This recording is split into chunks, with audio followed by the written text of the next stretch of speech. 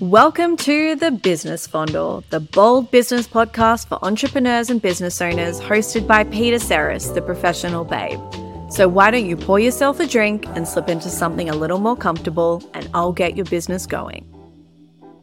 Hello, hotties. You are in for a treat with today's episode as I present to you 3 concepts for you to take into the new year if you have goals to take your business bigger, be better, and most importantly, make some more money. Now, before I get into the thick of it, I have a wonderful self-paced offering that if you are after a tool to help you audit the year that has been and really be discerning about everything that you want to take into the year ahead, you are going to be obsessed with this. It is all of the tools that I use personally, that I use with my clients.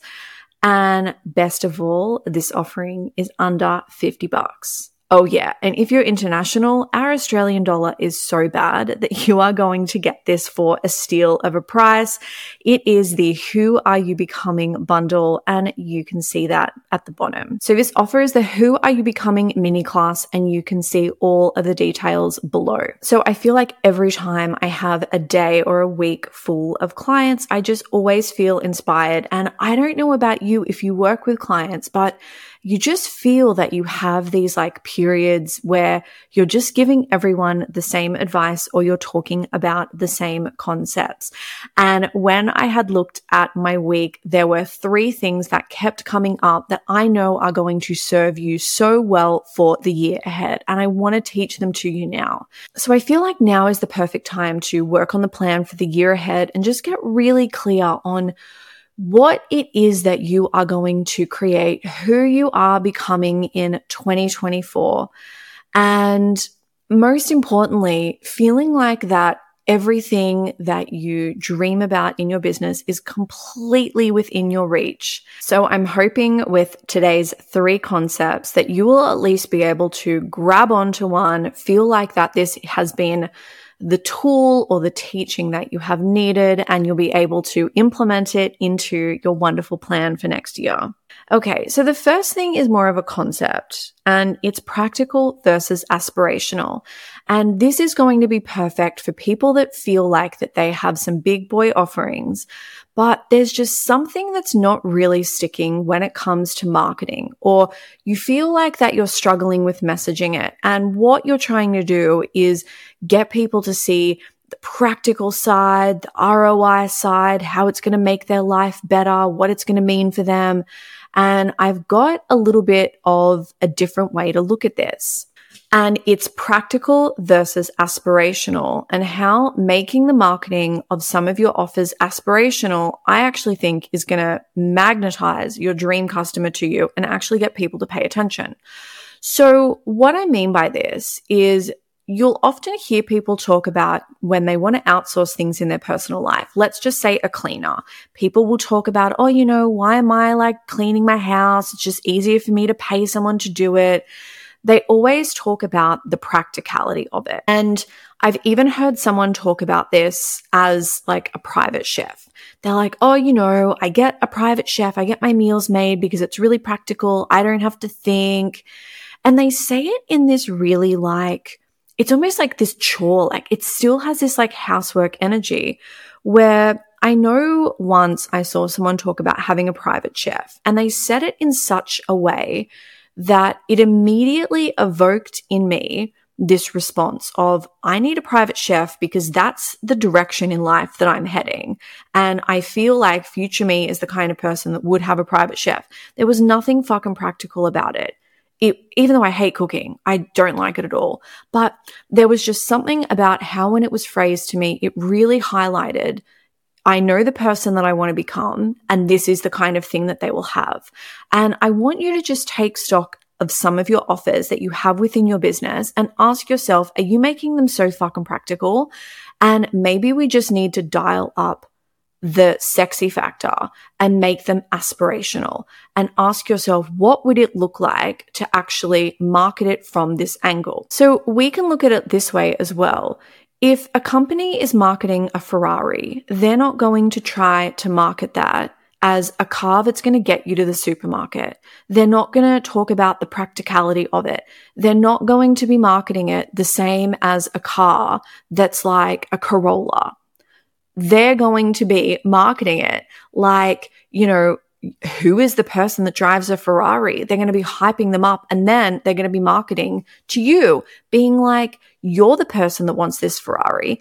And even if you can't afford a Ferrari, you're going to be like, God damn, I want to do whatever I can to get this car because I love what that represents. I love the vibe. I love the feel. And fuck practical when you can have a Ferrari. So my question to you is, what are you trying to in your business make out to be a Corolla when really you actually would sell more and attract more of your clients if you were to approach it like it was a Ferrari? So this came up specifically with one of my clients. She's a wonderful photographer and she has these subscription packages. And when we were talking about it, I really said to her, I said, I think what we could do with the marketing with this is rather than look at it like something really practical. I said, I feel that you are going to have business owners that see this and they immediately think, I want to have the kind of business and the kind of budget and be the kind of entrepreneur that has a monthly photo shoot or has a quarterly photo shoot. And they see that and they immediately, it just evokes something in them that they are like, I have to have it. So rather than trying to, win people on practicality, maybe we just need to look at a different group of our audience, a different segment, and market to them instead. The second concept. So we can head in the direction, but don't put pressure to do it in one leap. So what I mean by this is, have you ever had an offer within your business and you love it, but you just have this idea that drops in where you just want to 10x everything that's about it and you want to 20x the price. So all of a sudden you're like, this thing that's $100, I could really imagine it looking like it's super beefy and I want to charge $10,000 for this. And then you get so excited and then immediately you get overwhelmed and you feel yourself pull back and almost second guessing everything else. It's like you were just running ahead at full speed and then all of a sudden you have slammed the brakes on. And then you start second guessing everything and being like, am I even the person that can sell this? Can I actually deliver this? And of course you can. So if that is you, or maybe you have just realized that you have gone through this whole year not charging what you feel the value of your services provide or the kind of clients that you want, and you know that you're holding yourself back. So what you can do is you can think about, what is the end result? What does this look like? What is this dream offer? And then ask yourself, what would it actually look like to head in that direction, knowing that I don't have to action everything right now. So if I have this $100 offer and I want to charge $10,000 for this, what can I do to put me in that direction so that you're not going from $100 to $10,000? Now, I know for some people, they're going to listen to this and be like, nah, fuck it. I'm just going to go 10,000. And you know what? I love that. Go forth, do that. But I also know that there are going to be some people that are just going to get so stuck in their head about this that it's going to take them weeks or even months to make a decision. So if you are someone that really feels that you tend to be held back with your decisions in business, you really overthink things, you second guess stuff, and then all of a sudden you're thinking about your website, your branding, this and this. This can be so helpful to you. So the first thing to remember is that when we have this endpoint in mind, any step forward is a progression closer to that point. So if you are charging $100 for something, charging $110 is a step in the direction. And how awesome is that? We also can remember as well that there are ways that we can get there without kind of doing everything all at once. So we can up the pricing a little. We can look at the scope of work and then be like, what would it look like to take part of that out? And then for the other part of the work, I can then have that as an upsell. So this offer that's now $110 is going to include, A and B. Ideally, I want to include all the way up, like the whole letters of the alphabet. But, what I'm going to do is include A and B. And if they want to purchase an upsell for $90, that can include option C. So all of a sudden, we've now packaged this. They're getting this beautiful $200 offer. You're getting more money, and we're taking this beautiful step in the direction of where we want to go. So again, we can look at what we're selling within our business. We can look at where we are, where we ideally want to be, and then get clear on what that next natural progression is without feeling like that we need to take this big leap and then feel all of this stuff coming up. Now, again, if you want to leap, absolutely go for it. But just be like, what is the next natural step that I can do? And then what would it look like to do that today? How fun is that? And then the last concept that I have for you today, I'm going to call this a co-collaboration between Daddy Alan and myself. And Daddy Alan is no other than Alan Weiss, the consulting daddy. And here at the Business Fondle podcast, we are very big fans of Daddy Alan. I've got his book. I think it's like Build a 7-Figure Consulting Business or something, or $1 million consulting business. All of his stuff is just so good. I love his advice. It's exceptionally practical. He makes it very, very simple. And this is a tip that I picked up from him, and I've added my spin on it to help you grow. So I love his formula for proposals. So if you are a business that submits proposals, and this can even look like that you could be, say, a business coach and you've got some different offers. It could be a mastermind. It could be a day rate. It could be a strategy session. You can still do a proposal. And this can just be something that's done in an email. He has his formula on what it looks like. But what I love is he has in the proposal that he recommends that you give 3 different options. All options will meet the client's goal that they have in mind. So we're not kind of being like, well, option 1 and 2 don't do that. Only option 3. But how it could happen is the delivery could change. So, it could change from, like done with you versus done for you. Okay. I love how he lays it out where he says with the investment, he'll give the options. And when he gives the options, he doesn't give the price just yet. He gives the price later, and he gives all 3 prices together. And then after that, he also gives like a timeline of when things can start. And I love that. So what I'd encourage my clients to do is when they're doing their proposals, knowing that they have these big goals, they have, these big, wonderful offers in mind. They know where their business wants to be, but there just still feels like this disconnect where they're kind of not there yet, is they can challenge themselves by popping in, 2 options in the proposal that they're like, yep, hands down, this feels good. I feel great about it. And then to encourage them to put something in that feels a little bit stretchy. And the stretchy thing could be, I am going to deliver on a VIP day, and I've never done one of these before. I know that I could do really great at it. I've done it in, different ways with clients, but there just feels like it's something where it's pushing up against the capacity of what I feel comfortable with. And to really get comfortable around not being 100% comfortable with everything that you put in the proposal. And again, this isn't me saying to go out there and quote on work that you can't do, but what it's encouraging you to do is to practice selling and practice pitching and practice putting your offers out there that may feel scary, and just try it. And, a bit of a vulnerable share. So I have an offer in my offer suite, and it's called the Rockstar Experience, and it includes a day rate. And with the day rate, it includes a night at the Ovolo, which is my favorite place to stay when I actually go and stay down in Melbourne. So I'm down there like once a month, usually for a week, is I'll stay at the Ovolo, and I love it. And this experience includes that. It's so lush. That's why it's called the Rockstar Experience. Do you know what's so funny? I never talk about this. I never talk about it. I feel like the first time that I have spoken about this offer, apart from my website, is here.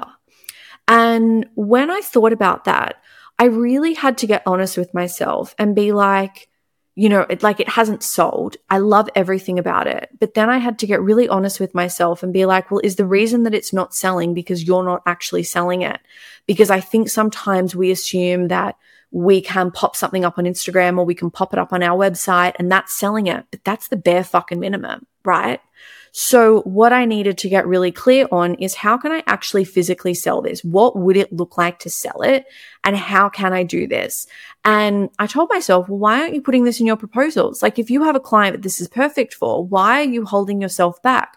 And so often I think that we will make decisions for our clients without actually having a conversation first because we assume that they won't want it or they can't afford it or it won't be right for them. Where I know for me, there have been so many times when I have gone in wanting something and not realizing that there was something else available. An example of this was when I went and bought my first designer handbag. I went in just feeling like that I wanted this particular bag. And then the sales assistant was like, actually, I think I have something a little bit more your style. She said, it's a bit more expensive, but just hold on, let me get it. And when I saw it, immediately I was like, yes. And it's so funny because I had gone in with the intention of, I want this particular bag, but just with her talking about things and just being like, why don't we just look at them side by side? You can always say no and I'll take it out the back. I have a handbag now that is my everyday staple. I absolutely love it. And I am so grateful that she upsold me and she presented me with something different, even though I was like convinced that this is what I wanted. So I just see this as a way of us just covering all our bases and just giving people options of how they can work with us and what this can look like. So what I would encourage you to do is, once you've had a good look at your business, you've looked at your offers, you've done your planning for next year, you know where you're heading, you know what this looks like. This is where you can look at the offers that you've got that you may not necessarily sell or that you feel yourself hold back on, or there's just something where you're like, it's a good offer, you can deliver on this, but it does feel a bit scary, and just challenge yourself to just put them forward and be open to being pleasantly surprised. So these 3 concepts, again, have come up so many times this week, and I'm really hoping that you've listened and you can get something out of it and apply to your own business. I'm also going to leave you with one thing. I think, now that we are at the end of the year, I feel that we're in this time where we're really looking at the year that has gone and then the potential for the year moving forward. And if there is something that has served me so well in business, it is planning the year ahead, but not making plans based on what I have done this year. So really just thinking about where am I going and what am I doing, and then making a plan from that. So even if something hasn't worked out how I thought that it would this year, making sure that I'm not carrying that into the year ahead, and that I'm really looking at things with this beautiful forward vision and not planning my future, continually looking backwards, because that's when we end up repeating month after month after month. We've got the same fucking business. And if you're listening to this podcast, I know for a fact that you don't want the same business, that you desire either more money or stability with your income and more free time. Whatever it is, you desire a shift in some capacity. So we just want to make sure that we're not continually repeating the past, because that's how we're designing our future. So I will say this is why I created my Who Are You Becoming mini course. You will find all of the details for that below. It'll probably take you a couple of hours to get through. It's so reasonably priced, and I know that you are going to love it. So I've loved recording this episode. I love this. I love you. And I love you more than, I love you more than, I don't want to say my Spotify listeners, because I'll be honest, I'm an Apple podcast girly, but Spotify Wrapped came out today. And let me tell you that it was an experience to see people tag me in their Spotify Wrapped. I can't begin to thank you enough. And this goes for my Apple people as well, for listening to my podcast and supporting me. This is episode 25. And to know that I have stuck with it with all the upheaval that's happened in my personal life this year, and that I have people that tune in and listen to every episode. And as Spotify told me today, I have some people where this is their number one favorite episode. So for that, I have to thank you. And I just love you so much. I can't wait until where we're at and what we're talking about on episode 50 and episode 100 and episode 500. And I've got some really cool things in store, including some guests as well. So I love you more than our hot guests that we will have coming onto the Business Fondle podcast in 2024. And this is also very niche. I love you more than this Instagram account. It's Petunia Winegum, and it's film stills from 1960s and 70s film. It's a lot of like Euro cult classics, which I love. And speaking of which, I have to share this with you. On my Spotify Wrapped, my top genre was vintage Italian soundtrack. I sound like a wanker. Anyway, hot stuff. I'll see you on the next episode. Mwah. If you're craving more, make sure to subscribe to my email list, which you can find at professionalbabe.com. And word on the street, I give good email. Now go and take everything you've learned, get your hands dirty with it, and go and make some serious money.